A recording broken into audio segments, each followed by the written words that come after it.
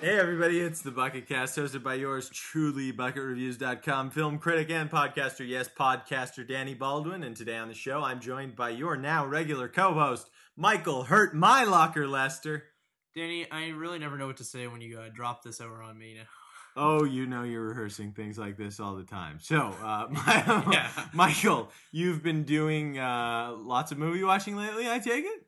I'd like to think so. Forced by me in some cases.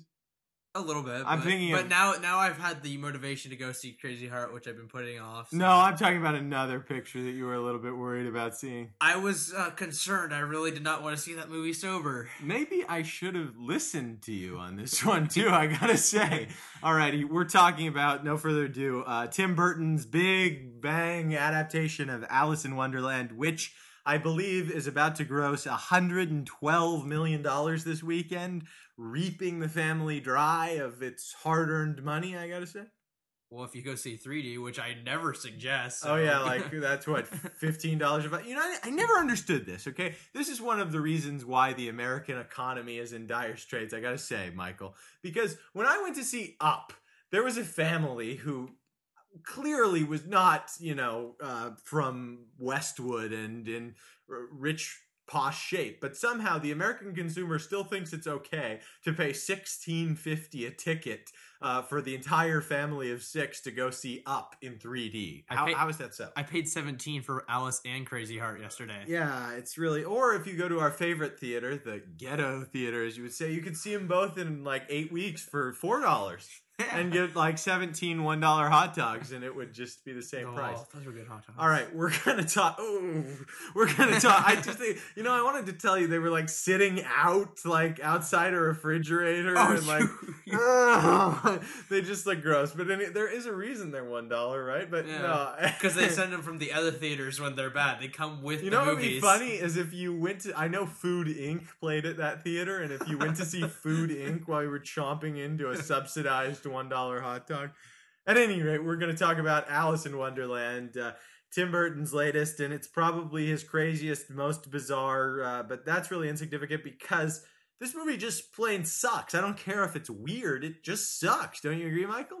I could best describe it as the combination of several of Lewis Carroll's stories, just and then the syringe of Tim Burton just being injected into it. Yeah, it's really not the Alice in Wonderland you knew as a kid. In fact, here Alice, who's played by a great young Australian actress who was in this great movie called That Evening Sun with Hal Holbrook last year. Her name is Mia Wasikowska, and she plays Alice, who's 19, and Alice has been to Wonderland many a time before, but she doesn't know it. And during her engagement party, unbeknownst to her, she's, kind of cordoned into a proposal, but she follows the White Rabbit down the rabbit hole in this visually spectacular sequence, which I'm sure would be probably pretty good in 3D. You're a big detractor of 3D, but I don't like 3D, but when I thought about it, I saw instances where I thought it would look cool. That probably would have been a cool sequence. But on the whole, no, this movie was a really bad choice. And even so, we gotta question ourselves. Like, I think we're more unbiased judges of this movie having seen it in 2D. Because, in Transformers and things and all these CGI movies, we always say the visuals don't make the movie. You should ignore the visuals. You should think about the story. And all these visuals, they don't... I mean, Transformers would be a masterpiece if it was about CGI. So why is 3D any different? I can't agree more. I find 3D to be the kind of medium for if you can't put yourself in the movie, well, we're just going to make the movie come to you now. Yeah, it's modern day colorization, I think. Yeah. I mean, it's just... But I don't think anybody ever liked colorization. Why do they like 3D? I don't even know that the viewer likes 3D. I think they just feel obligated to see it in 3D because they're shoving it down our throats. Because it's there, yeah. But at any rate, Alice goes down to Wonderland, and it's kind of a very drab Wonderland because the Red Queen, who's played by Tim Burton's wife, Helena Bonham Carter, has kind of taken all the joy out of the outskirts, and our rebels, Tweedledee and Tweedledum, the Mad Hatter, etc., are kind of foraging for themselves in this drab land. And I gotta say, can you imagine seeing that in 3D with those glasses? I mean, it dims the image, and even that, it's just boring. This is just, it's visually uninteresting. This is probably the most expensive movie that's been this boring, I think. I'm having trouble understanding what the critics and fans are pointing out as, like, what stands out as being so fantastically visual about this movie, because there's very few instances that I felt like it. Yeah, that the rabbit visualized. hole sequence stands out. Some of the ones in the Red Queen's Kingdom, I think, are pretty But impressive. even, like, not even with 3D, just like in a general visual moment, I was just like, yeah, a lot of dark, a lot of. I mean, they recorded this on green screens, and it's like you couldn't have found something more. You know, he goes for. I could have put like a really crude, like 80s car scene behind them, and it would be more interesting. Now, that would be something. If we took the raw green screen footage and we put random backgrounds around them, that would be like a good Late Show gig. But anyway, the Mad Hatter is played by Johnny Depp, and I gotta say, Michael, I think this is Johnny Depp's worst performance in ages. It's just like I never thought that Johnny Depp could be, as you say, boring. I think Johnny Depp, the girl who played Alice, it's just all like, what kind of direction were they given? Marching along. Because what was her direction? Just be plaster face through the whole movie and never show emotion? Because she didn't. Yeah, she's really stark, and I'm so sad about that. And you can't understand what Johnny Depp is saying. Yeah, okay, I get he's supposed to be crazy, but he switches to like this really bad Scottish accent at times, and I'm really lost as to how this is an improvement on the Mad Hatter. It makes you really rethink Johnny Depp's appeal, because he often does things like this, but he's usually charming, at least. Like here, he's just. Who cares? I mean, that's really the overwhelming sense I felt in the movie, is who the hell cares? Yeah. And of course, I believe I took a note on that. I was just like, why is something I wrote. It's just like I couldn't understand why I was there anymore. I would say that's about the most accurate thing. And that only gets, that emotion only becomes more pervading in your psyche when the thing reaches a very Chronicles of Narnia 2 like finale, which is just full of action. It was. I wouldn't say I was gonna agree, but there's it's like all this action is building up to that never happens. I'm getting the sense that this is really boring because we agree. No, I know we need to find movies we disagree on. Well, why don't you talk a little about the ending, because I'm just saying these things. You're agreeing, so let's give you the mic. Okay, thank you. Thanks. This is a rare moment, children. No. The movie gets like all built up on this whole climactic scene where we're gonna have the champion, who's played by Alice for the White Queen, and the Jabberwocky for the Red Queen, and it's like that's what the whole movie is building towards. Is Alice is not Alice, but we need her to be Alice so she can be the champion. We get there and it's they have their whole army. Then the two of them fight. Then a couple more people fight, and before you know it, it's over. She kills the Jabberwocky. And then spoiler. Who knew? And then they're like, okay, we're banishing you to another place, and that's it. It was I thought at least I was gonna see some cool CGI fight scene at least. And that they didn't even deliver on that. I completely agree with you. I defer to you. Thank you. All right. Well, ratings, I give it 1.5 buckets out of 4. 1. Such a cold wine. Not even the extra. You know what I kind of like, though? I like Danny Elfman's score. No? Do you agree? Just score was okay. I feel like Tim Burton's kind of reached the point that George Lucas has reached, or he just does enough on his movies that he has complete creative control, and doesn't seem like anyone's telling him, gee, Tim, that's a really bad idea. You shouldn't do that. This was just, terrible from the start. You couldn't have changed one element and made this a good movie. Oh, no, but I'm just saying that someone just needs to tell him, no, that's not a good idea. Once or twice. I agree. Because, it's Johnny Depp again, it's Helena Bonham Carter again, it's Danny Elfman again. It's a normal story that we've heard before with Tim Burton injected into it. But I like Charlie and the Chocolate Factory. Didn't you like Charlie and the Chocolate Factory? That had some spunk. I'm quite partial to the original, but I understand why one could like it. I understand that it was a lot more like the book. Yeah, it was, I thought that had energy. But I just like Gene Wilder, I can't get beyond that. It's like everybody's walking around on Klonopin and like just, But anyway, Alice in Wonderland is a complete trade wreck. Avoid it, especially in 3D. Next up, Michael, we got something that I think is even more interesting than Alice in Wonderland. Since our rant about Ultrastar, a couple of people have reached out to us. One being a projectionist at Ultrastar, an Ultrastar location. He wants anonymity. How do you say that word? Anonymity. Anonymity. That's a good See, you're my pronunciation wizard. He wants anonymity. Anonymity. So we're just going to be calling him Bob, okay? But we're going to be talking about the process. Ultrastar has not responded, even though they clearly know my complaints. They have ignored them.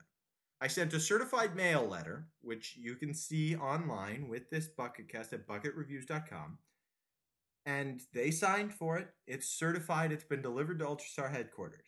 We've also tweeted and retweeted this podcast from last week. You can hear my objections to Ultrastar and Michael's on last week's podcast. But today, we're going to be talking to a projectionist, getting into the operations, and seeing what's going on. What's fucking up the presentation at Ultrastar? Jeez, I'm swearing again. What's up with that? Michael's told me not to swear. But I get very passionate about Ultrastar. I'll let you swear when we talk about Ultrastar. Yeah, that's a good idea. But what's screwing up the presentation at Ultrastar? We're going to be talking to Bob. Bob, are you there? Yes, I am. So, Bob, I understand that you were once a projectionist for Ultrastar movies? Yeah, I was at one point. How old were you when you joined the Ultrastar regime, as it is? I was about 19. All right, so a relatively young employee, but probably the average age of Ultrastar. And what location did you work at, if you don't mind me asking? What location? Yeah, what Ultrastar location? The La Costa Ultrastar.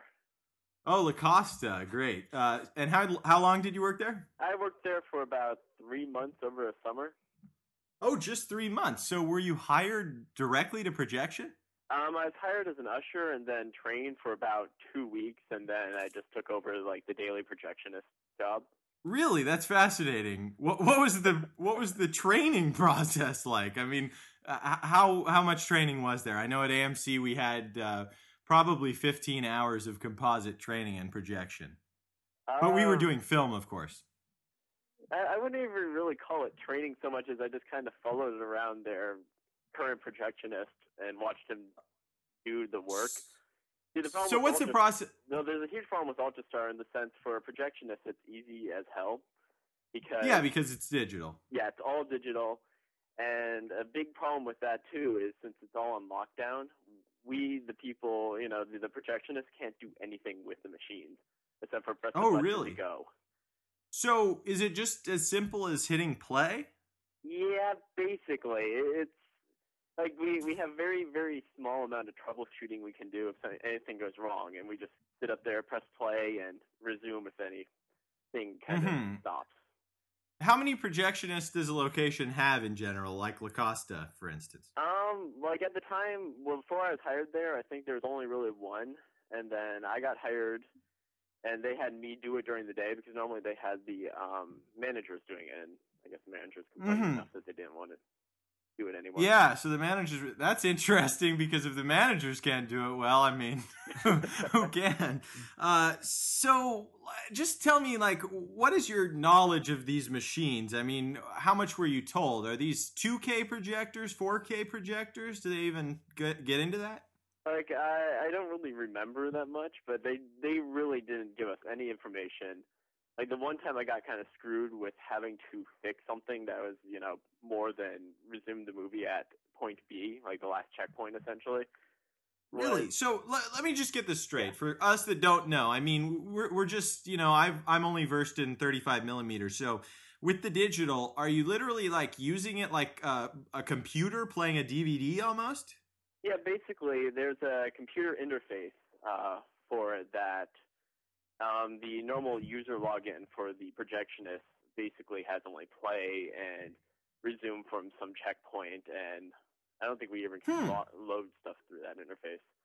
So you're not, like, taught, like, DTS sound, whatever. I mean, I know I had to memorize about a 100-page book in the AMC projection training, for instance. This is really baffling to me. Yeah, no, they didn't even give us that. It was really just simplistic, like, the funny thing is when I was interviewed and I had come in saying, at the time I was a biochemistry major and I still have a very strong interest in computers. And so that's kind of what got me the job almost. Yeah. It's like, oh wow, you're good with technology. You want to be a projectionist? And it turns out, like, Yeah. I didn't need anything for that. Honestly, I could have been a dumb, blind monkey, and I could still done it. So. Really? That's fascinating. Uh, and so, okay, the major problem I've had with Ultrastar is that they're running movies in the wrong format constantly. Because, okay, so first of all, how are you taught between, the distinction between scope and flat, 185 and 235? From what I remember, it was kind of covered for a few, seconds, Mm-hmm. Nothing really involved with it. I don't remember it to this day, so obviously. Now, is that preset by a manager? So, in other words, you're not like going in and altering it every show and checking that every show. It should have been actually set with the projector when they load it on. They go. Yeah, when they load the hard drive. Yeah, they Interesting. go ahead and do all the settings for the thing. So if I'm seeing a movie and it's in the wrong format there, I mean, at La Costa, it's happened several times, at Del Mar even more. If I am seeing it in the wrong format, are you saying that it's probably been that way since the movie was loaded? Very likely. That's fascinating. Now, are you, say you saw some projection problem, say there was, text, as is the case in a format issue, say the movie is scope and it's zooming into flat because the format is set incorrectly. What's the chances that a projectionist is going to pipe up and actually say something if there's maybe a little text off screen or something like that for quality control? I honestly don't remember what I would have done. I probably would have ended up screwing around with it and seeing if I could figure it out myself because I don't think they even really had manuals for these things. Really? Okay. Like, I think they had manuals for the machine because there's kind of the machine was made up of the actual projector, which had settings on the back through buttons, and then a almost server computer which you had loaded your hard drives onto. And so most of the stuff was controlled through the server computer, but you could manually change stuff on the machine itself, except for sometimes it didn't work. Now, did you, if you don't mind me asking, did you work under Jerry as a manager, or was it Gina at that point? I was under Gina. Oh, interesting. Now that's, I think things have seemed to have gone downhill since then, but I'm curious. Again, on the aspect ratio, Ultrastar has side masking, meaning for a scope presentation, or at the La Costa location at least, for a scope presentation, the screen expands on the sides and creates a bigger image.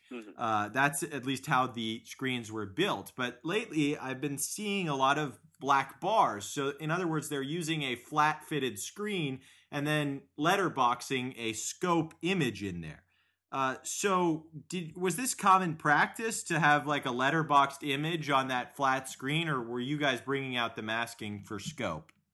I honestly don't remember. It's been a long time, and most of the stuff has flown out of my head, so I can't answer. So it wasn't a very memorable experience, I can tell. Yeah, I mean, again,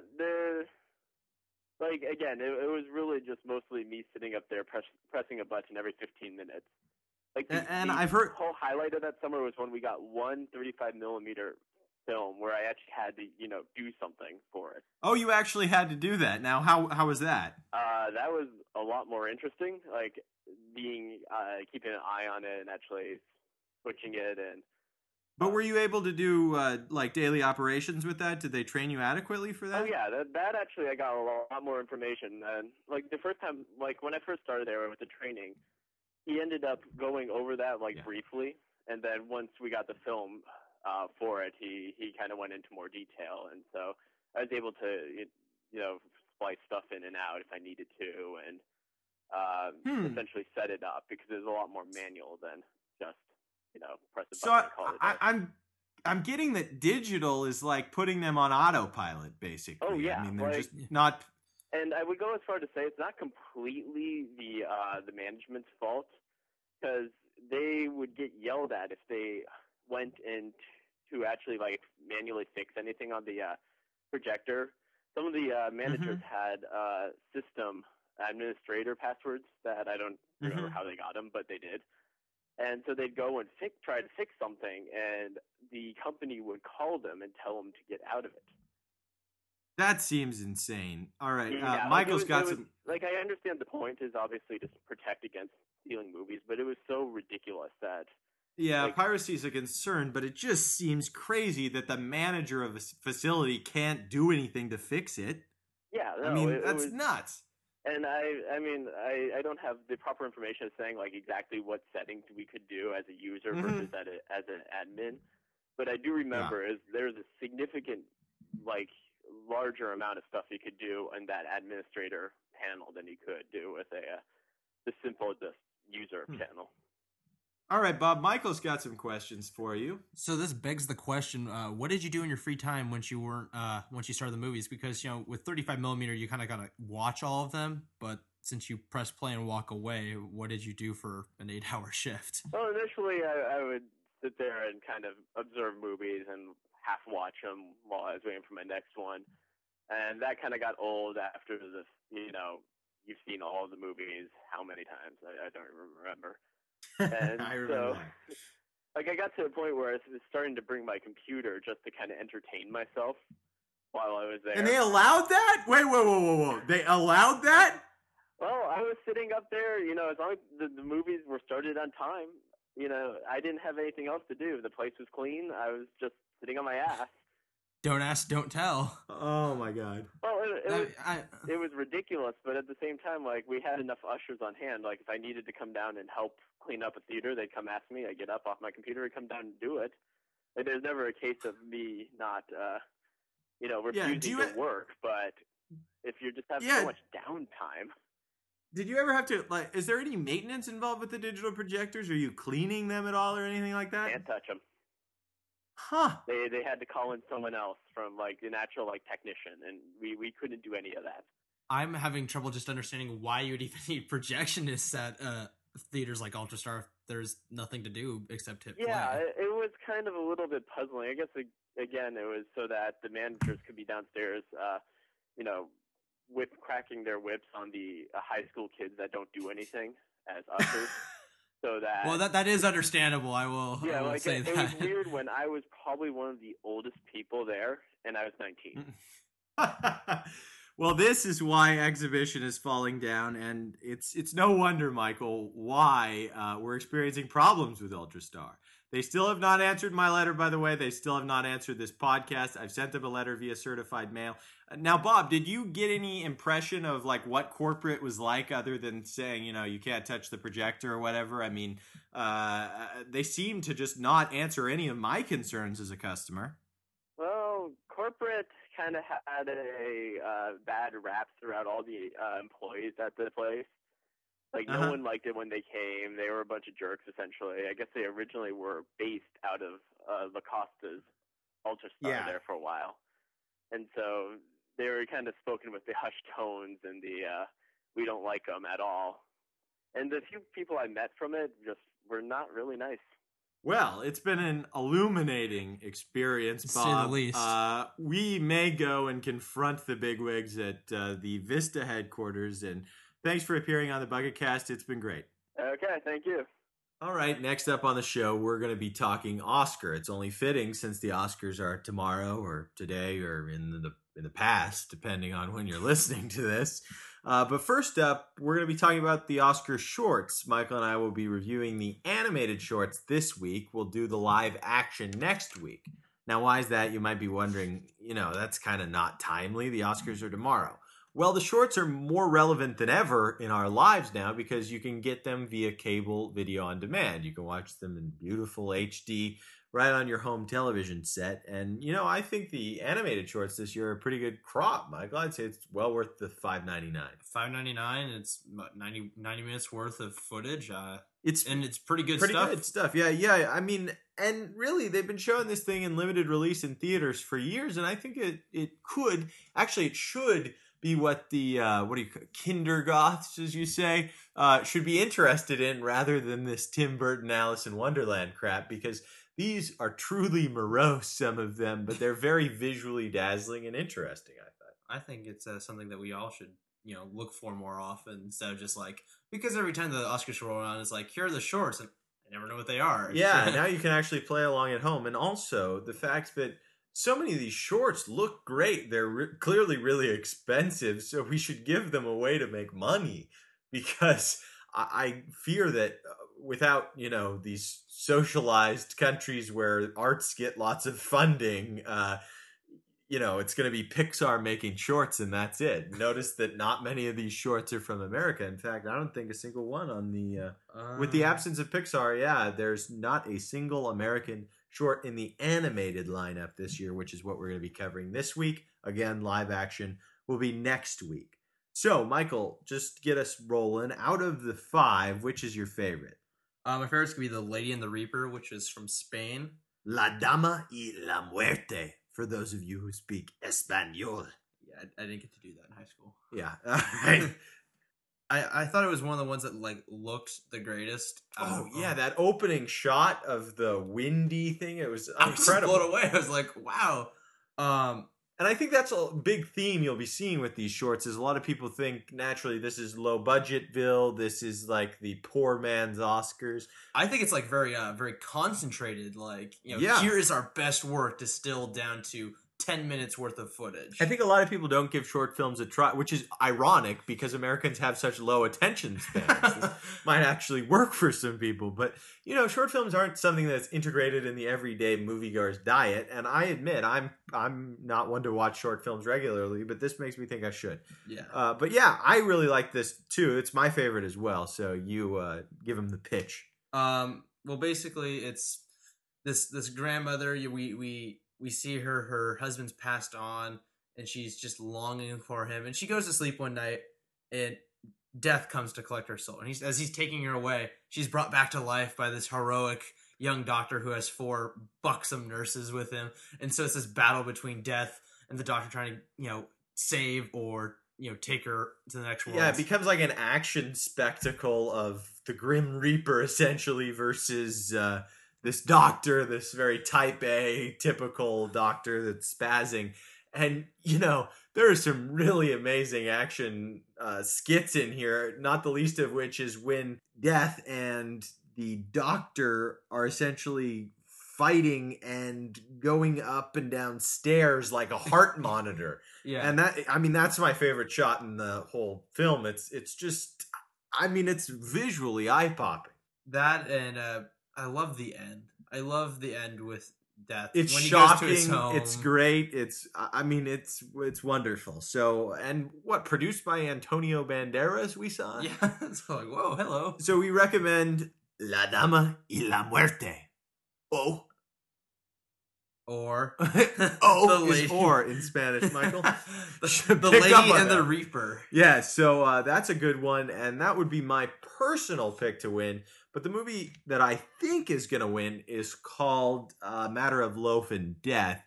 Just by virtue of popularity, this is the latest Wallace and Gromit short. It's actually, even for Wallace and Gromit, kind of dark. This is a recurrent theme. Yeah, what you'll notice with every single one of these shorts is they're all very dark in their story, and actually only one of them is dark in its tone. But Wallace and Gromit, it's got a lot of cute jokes and references going for it. You might see some from Aliens and stuff like that, a few horror movies. Yeah, there's a lot of referential stuff. Yeah, especially horror movies. There's even some references that I know are references, but I didn't quite get what they were. It's like jolly toned, but it becomes, I won't give anything away as far as the plot's concerned, but it becomes a very morose tale of Wallace and Gromit.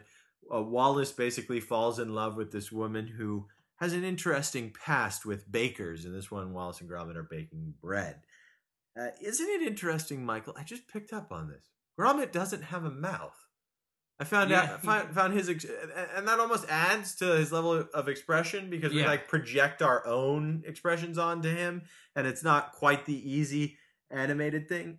And always with this type of thing or anything that's claymation, it's just unbelievable the patience they have to create these mind-blowing action sequences. It's commendable purely on the craft of being claymation. And we were trying to figure out how they did the steam, if it's post-production or what. There's this steam that comes off the baking bread, and it's really great. And there's a shadow in this stained glass window on Wallace and Gromit's door, and these intricacies that are just amazing. So I give that one. Oh, by the way, La Dama y la Muerte gets 3.5 buckets out of 4 from me. It got 4 from me. And A Matter of Loaf and Death for me, this one, the Wallace and Gromit one, gets 3 out of 4 from me. This was 3.5 for me, and this was my second favorite under The Lady and the Reaper. Yeah, mine too. Do you think this one's going to win, or do you have a different pick to win? I think it's probably going to win purely because it's kind of like Wallace and Gromit. I think that people kind of have a soft spot in their heart for Wallace and Gromit. Uh-huh. And I wouldn't feel like terrible. I wouldn't feel slighted that The Lady and the Reaper didn't win. It's not like it's the worst one. I think the competition is really between those two, but there's an outlying shot that Logorama from France could win just by virtue of the Academy's willingness to give liberal politics their say, kind of. It's a very anti-corporate animated short film about basically just corporations taking over all the people and property in America and how corporations rule our lives. Everything is done through corporate logos like McDonald's to KFC to Carl's Jr. to Bluetooth to Microsoft to Apple to blah, blah, blah, blah, blah. So everything is done, and it's very interesting on a design level, purely. A lot of the images are inventive, but it's really one note, I thought. You know, it's one note, and it probably goes a little bit longer than it should. And I don't really understand exactly what they're going for, because they kind of go for this mix of like South Park and Grand Theft Auto to show, you know, there's a lot of swearing, and it's the only film, despite the fact that the other films are really morose, it's the only film to carry a warning. Because people might, you know, take their kids thinking it's animated, and there's a lot of swearing and stuff, almost to show how corrupt corporations have made us and how nihilistic corporations have made us, et cetera, et cetera. But it just didn't work for me. It just seemed so one-dimensional as a statement movie, and that's the worst kind of statement movie because it's just blatant. I think probably my favorite part from that one was when we, you know, pulled out from Earth. We saw corporations ruling the universe. Well, I just thought I liked the design scheme the most at that point, and I felt it worked really well because they built each planet with, you know, Jupiter's moons were all like little logos. It's a very pretty and very creative visual experience, but not much else. I kind of feel like it kind of pulled the punch on the message. Like it might be a diagram you might make for some 10th grade art project and get a real good review on, but as a short film, I mean, I think it's 15 minutes. It's just kind of painful in its length. Yeah. I don't know. So that could win, but I'm really thinking A Matter of Loaf and Death will win. The next up, which doesn't really have a shot, is the very light film, again from France, called French Roast. I at first thought it was kind of a darker version of Ratatouille, but it's completely different. French Roast is the story of this man. He's in a coffee shop, just, you know, having coffee, smoking a cigar, and this disheveled old man who's actually got a swarm of flies following him walks in, asks for money. And a hobo, Michael. You don't have to. This is like PC here. A disheveled man. What? Ask for money. But okay. But anyways, we find out that the man who's been drinking his coffee has zero money. He forgot his wallet, and it's all about him trying to, you know, make time to find money. So he keeps ordering coffee and tries to steal money from little old ladies, and it's an entertaining farce, but not much more. Yeah, it's looks nice, but story. Yeah, great look, great character design. But it's not. I like, unlike the logo movie, Logorama. Yeah, it didn't overextend itself. It kind of knew where its story was and operated within that, where the other one probably took it too far. Oh, I guess you would pronounce it Logorama.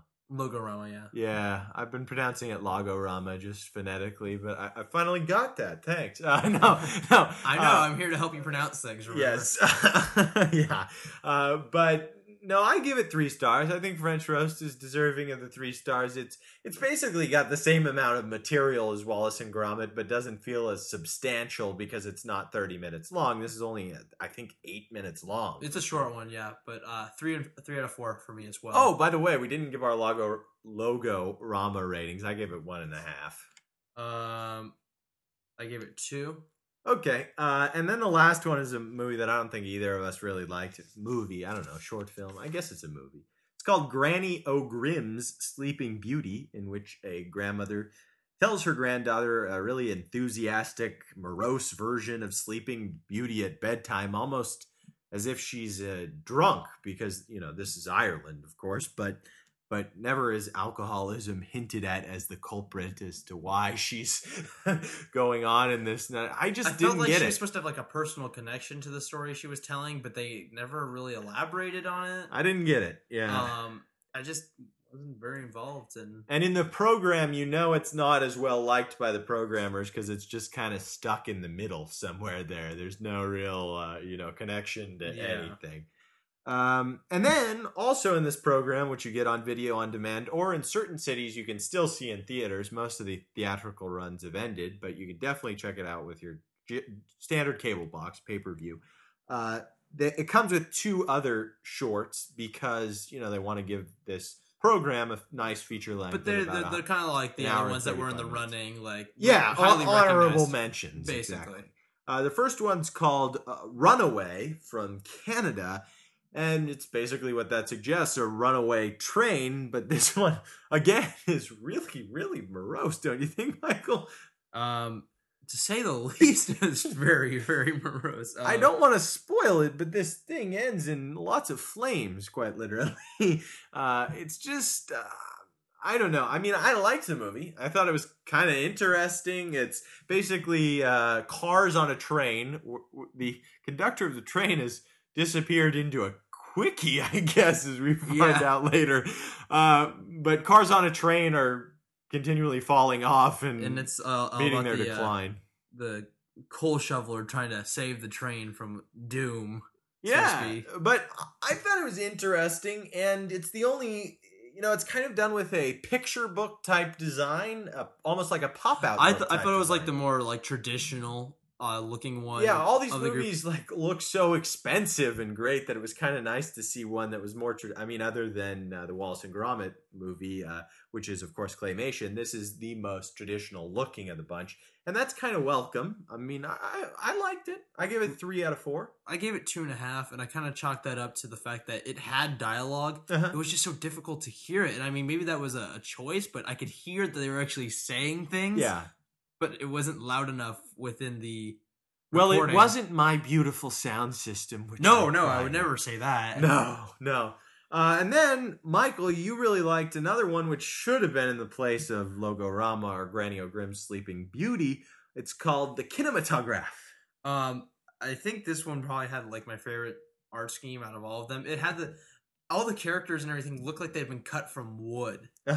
And I felt that stood out more than anything else that we'd seen that night tonight. It's about an inventor who's trying to create basically the moving picture with sound, but we find out his wife is very ill, and it's just about his brief trials and tribulations trying to get over the hill in his design. Yeah. Probably the most emotional of the bunch. Certainly, definitely the one with the actual dark tone to match the dark story. Yeah. These ones, of course, because the other ones are just so like uppity in their darkness. Which I understand, especially in, because I don't know the English title, because I, can't translate Spanish on the fly. La dama y la mujer. But that one was the one where it's kind of fitting, especially with the whole... Well, that was kind of like laughing Latin at death. Culture and things like that. But... yeah, this one's definitely got the darkness to match in terms of tone, to match the darkness in the story. And that's not a bad thing. I liked it quite a bit. I gave it 3 out of 4. I gave it 3.5, and if it had been the running, that would probably be over French Roast in my top 3. Certainly. So I definitely got to say this is a good bunch to watch. I recommend it on the whole. I think you're definitely in agreement. You even like them more than me. So... definitely check those out, and if you're playing an Oscar prediction game, I would definitely bet on A Matter of Loaf and Death to win this one, because Wallace and Gromit just have the reputation and the appeal. I couldn't agree more. All right, so some other Oscar business to do. A lot of times, one of the big things about the Oscars is that they give a lot of smaller movies exposure, because especially older folks go to see movies because they're nominated for Oscars. Now, they probably aren't going and rushing to see The White Ribbon or any of the foreign film nominees, but The Hurt Locker, for one's getting a lot of play on DVD, has been topping the charts on DVD and Blu-ray. And I feel like the most accessible of the bunch in theaters is a movie called Crazy Heart, which is nominated for Best Actor, Jeff Bridges, which I think it'll win. Best Supporting Actress, Maggie Gyllenhaal. And in another category, it'll probably win Best Song, The Weary Kind, which is done by Ryan Bingham and T-Bone Burnett, who did the music for the movie. And it's essentially about a washed-up old country. It's kind of like The Wrestler Light as applied to country music. Yeah. It's this year's Wrestler, essentially, which means nothing more than it's kind of a cliche story with a powerhouse lead performance. Actually, a lot of powerhouse performances, I think. I kind of, this kind of falls under my style over substance argument that, like, well, it's nothing startlingly new in story. It's just done so well, and the acting is so top notch that you kind of look beyond it. Yeah, at least I did. I know you. Sometimes it was really, really hard for me. Just as I thought I was getting into the movie, which is full of great things, and I'll get into why it works with Michael a little bit later here. But every time I felt like I was just getting into it, I was hit in the face with a cliche. This movie, among other things, has a down-and-out but once great artist struggling to reach his prime again. 2, an unlikely relationship between the main characters that just feels right in the way that happenstance can only allow. 3, a scene of great epiphany for the viewer in an aquarium, which actually is more popular than you would think. If you want to see something done well, look at the last scene of Bad Lieutenant, Port of Call, New Orleans, where Werner Herzog pulls that one. A sequence in which a child is lost at a climactic moment and we fear. And 5, fifth cliche, an inevitable comeback that seems in the works for a long time. So those things kept kind of taking me out of the movie. But it's so good in so many ways that I recommend it just like you do. Let's get into what we like about this movie. One of the things that I like and that kept me away from, really hating on the cliches is that instead of just functioning as a simple comeback story for the protagonist, Bad Blake, who's a country star of yesteryear and is now very much like Mickey Rourke's Randy the Ram, playing small venues, and despite the fact that he still has an agent who's a bit of a hothead and wannabe bigwig, still drives himself everywhere in his old pickup truck. Instead of just functioning as his comeback story, as a lot of movies like this do, the movie shows us a vivid portrait, much thanks to Jeff Bridges' performance, which will win the Oscar, an alcoholic, and his struggles, his denial, just the misery of what's at the core of his life, without really giving away too much, also his road to recovery, which I think is where the real arc of the story lies. I mean, the whole heart of the movie is, rests on his road to recovery. But you look at the supporting cast, and unlike The Wrestler, where it seemed like the world was still kind of against him, you have everyone in the story more or less rooting for him. They want him to come back. Unlike The Wrestler, this is not a depressing movie, even though it's full of depressing things. I mean, there's alcoholism, there's abandoned children. There's all these things. There's epiphanies in aquariums. No. Well, in the abandoned children thing, I was more referring to the line with his son. But, there's another one. A father who's been distant from his son for years. How could I forget that years, one? like his whole life. Abandoned him at a young age. So there's another one. Slap me in the face again. But I think so too. And the supporting performances are amazing. I mean, Maggie Gyllenhaal, Jeff Bridges is dominating all of this Oscar talk, but Maggie freaking Gyllenhaal just gives a powerhouse here. I mean, I gotta say, Monique, who gave a brilliant performance of Precious, just heart-wrenching. She's won everything. Please, people. I mean, if Maggie Gyllenhaal could walk home with that golden statue tomorrow, that would just be amazing. I mean, she's so good. Well, you can't forget, some of the smaller performances.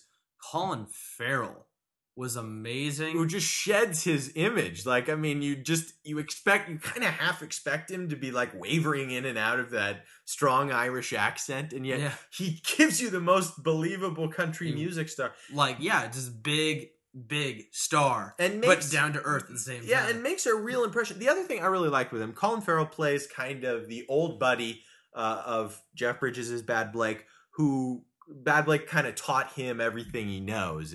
At least that's what we're given the impression of. I really liked that Colin Farrell's not a villain. Like, there's so many movies. That's what stood out to me. Yeah, there's so many movies in which this character would just be evil. And instead of making it about that, it's about Bad Blake's own phobias about returning to perform with this guy who's actually a pretty good guy. Well, you know, Tommy Sweet, Colin Farrell's character, you know, realizes his roots. He's completely thankful to Bad Blake, and he's trying to bring him back in, giving him deals like, write songs for me, do a CD with me, do a duet. But like you said, Bad Blake is so withdrawn, and like one more step and he's like out of a career almost. Yeah, well, or out of a life, as we almost see in one scene. Yeah, I mean, it's that's kind of a cliche in and of itself, but again, it works. But ultimately, he gets it together. He goes to without rehab. Giving away too much. I think this is one of the best portrayals of recovery and alcoholism, and it's just great in that way. And another thing I really like is the way the movie looks. I mean, after just even Hurt Locker, as fitting as the shaky cam is for all that, it's just great to see a movie that takes pride in nice, slowed down shots that are well composed and just takes its time and gives you a nice portrait of the characters. It's really refreshing in an Oscar season where it's so much about Avatar and these quick cuts and show me, and this just I feel that's down. the kind of almost the country style, like it's slowed down. I'm thinking like No Country for Old Men. Yeah, it shows you the pace of life, especially in the Southwest where it is. And speaking of Crazy Heart, we can't forget the music, because it more or less makes the film. Yeah, the other thing that's interesting, because I think this movie is being seen especially by really elitist coastal audiences because it's an Oscar bait. It's more of a California and New York thing. Mm-hmm. Now, I think the movie's getting some decent play for Searchlight in the red states, but this is Oscar bait. So let's be frank, it's mostly upper class Jews going to see it. Michael just turned a blind eye to that joke. But I think, like, I don't listen to country music at all, but I liked the music a lot, and I think it's a way to introduce people to good country music. T-Bone Burnett is hardly big and rich as far as audience is concerned, but it's definitely approachable. Yeah, I think it shows us a lot of that. Another thing really that I noticed is, even though this is cliched, I don't think it's a sentimental movie at all. It doesn't go for the heartstrings right away. It's not shameless in that regard, which is nice because, while sometimes it's easier to be caught up in the Cinderella mans that go for both because they're tugging at your heartstrings all at once, looking back at this is hardly the cliched movie in the emotional way. I never doubted that these were real people. Yeah, I felt like, when it showed us Bad Blake, it's kind of like, here's a guy who's just down on his luck. It wasn't look how terrible his life is. Well, and alcoholic. But it didn't even play that up. It showed it later, how bad it was. It didn't show right off his life sucks. And the great thing is we see the nuances there from the beginning, like that scene in which he dedicates the song to he's still functioning enough in alcoholic to remember these two people's names who a liquor store owner asked him to dedicate a song to he and his wife on stage, and he's still functioning enough that he can remember those names, but then during the middle of the song he suddenly leaves to go vomit. I was a little bit startled by that. I thought they were kind of gonna go just build him up as this terrible person. Yeah, who forgets the names, and then there's the But he's still kind of at heart, trying. I thought so too, and also the nuances in Jeff Bridges' performance. There's a moment in which it's amazing what he can convey, because the viewer knows that Bad Blake's kind of relaxation on stage is all this seasoned, manufactured thing, and yet to the people in the audience who are seeing the exact same Bridges, we know that they think it's genuine and real. So it has some interesting, commentary on how music can affect audiences and things. And also the women in Bad Blake's life. That's, that accounts for, not the least of which Maggie Gyllenhaal, but how he interacts with one woman at a concert he does. It's just great. Mhm. I mean, so despite the convention, I really encourage you to see Crazy Heart. I give it 3 buckets out of 4. Michael?